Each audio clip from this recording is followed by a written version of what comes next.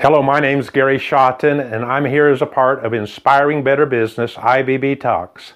And today I'm going to talk about faith requires action. Well, I was happy looking back that I was born and raised on a successful farm and ranch. And my dad was an entrepreneur, and I just delighted to look back at very lessons I learned in business and life. And some of the little lessons included practical things. At a young age, we learned that if a vehicle wasn't running and we suspected it was the battery or the battery was run down inside that vehicle, then we needed to do something to jump that battery, jump that vehicle, and get it started. And what we had in many of our vehicles was a set of jumper cables. And these cables had clamps on two wires that were together. One had a clamp that was black on both ends, and the other had a clamp that's red on both ends. And we learned which post on the battery to connect those two, red to positive on each end and black to negative on each end. And when we did that and made sure the connection was good and had the vehicle running at a good rate of speed, and we get in that vehicle that was not running and turn on the switch, and sure enough, and it would start. Wow, that's something we've used all our life. And I don't know if everybody knows about that, because very seldom do I start a vehicle that way anymore. We just call someone to help us. But it's good knowledge.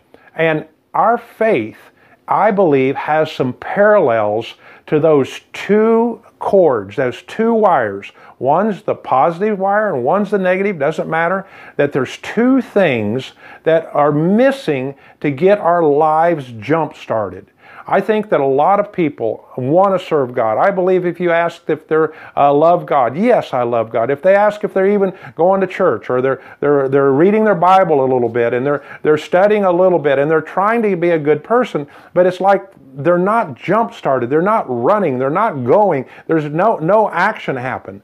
And you see, faith without requires action is what we're talking about. And we're going to talk about that in the financial and business realm, but it's interesting, this concept of faith. Once you learn how faith works, and you will learn that it has these same two elements, whether you're applying it to finances, which we'll talk about, or to your salvation, which is very important to begin with, or to your health, or your marriage, or your raising children, or anything in the Word of God. That's why we're always encouraged to consider and read and study and become serious about understanding the Word of God, so that's one of the elements that's required. You see, the confession with your mouth and believing in your heart are those two elements that I believe, and I'm quite convinced, are the equivalent of those two cables connecting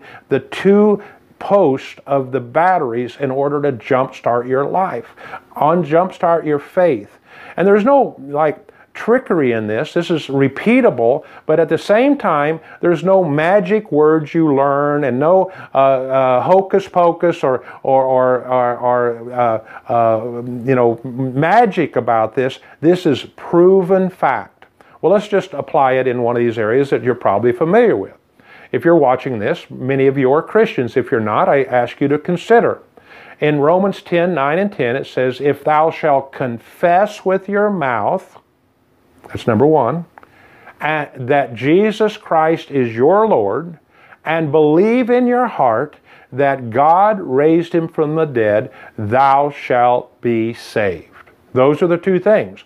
Confess with your mouth and believe in your heart.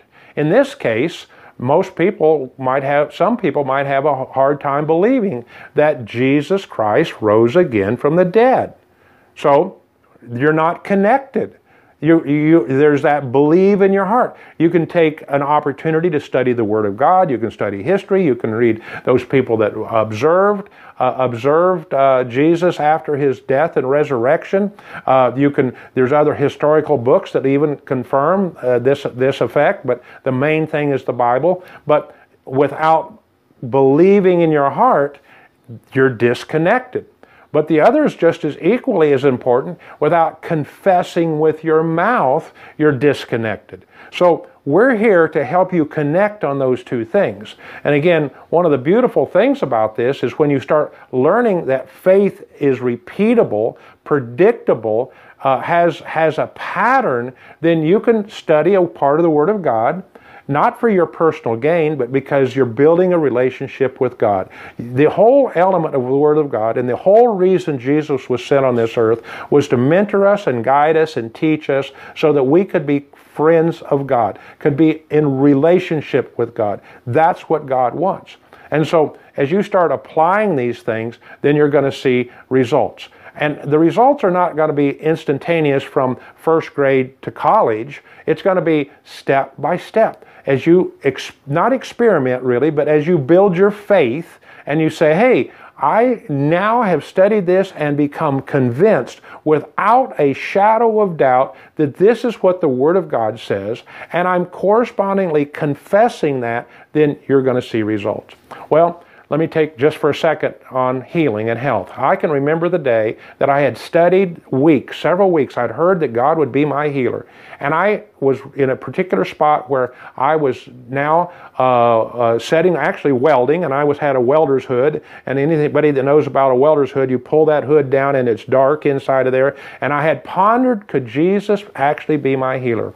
And I had history years before, of the flu coming on me. And right then, I'm thinking about this, and I'm about to get sick. All of a sudden, in just a matter of 15, 20 minutes, I'm going to have the flu. No, I have believed in my heart, and then I confessed with my mouth privately, no, Jesus, you're my healer.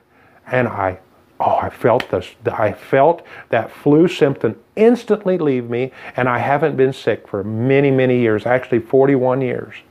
Let's apply it to our finances. That's where we're trying to get, okay? Now, it's not get rich quick. It's provision. God wants to provide for your needs, and it's step by step. On the first day of your business, you're not going to have tons of money. You're not going to be rich. You have to learn the processes and prove God in each area. And we're trying to teach you those lessons, make available to you those lessons so I can learn about, I need quality. That's one of those laws of business. I need a happy customer. I need systems and processes. We have a long list of lessons that says, if you'll experiment with these, you're experimenting, the Word of God is true, and then you become convinced this is something you need, and then you try it and confess with your mouth as you're believing it, I'm 100% confident God will confirm it, and now you're on your pathway to believing and getting in relationship with God. It's not magic, it's process and systems. And so God wants you, like I said, but God shall supply all your need according to His riches and glory by Christ Jesus. That's Philippians 4:19. That's one of the first verses I learned. And then I looked through all of the Old and New Testament and tried to find when people were beggars and poor and had no money. So I didn't find it. I found that Jesus was always making provision. He made provision when there was 5,000, maybe 15,000 people in the audience and only just had 5 loaves of bread and a few fish. He made provision. He made provision when the water was turned into wine on the first miracle. He made provision in almost every case. And this process is true. It was true even in the Old Testament that it'd be a financial loss if David didn't kill Goliath. You're going to be slaves. And David had faith because he had used his slingshot. He knew he could do it, and he says, I will succeed. I will conquer this. And he did it. That's the same principle. Moses, when he was crossing the Red Sea, all of his people following him, all the nation of Israel was grumbling and complaining, and he cried out to God in faith, and he raised, as instructed, his rod, and the sea parted. He took action. This is something that's over and over and over again in the multitude of miracles in the New Testament and all through the Old Testament. Believe in your heart, and have confessed with your mouth what you have believed in your heart.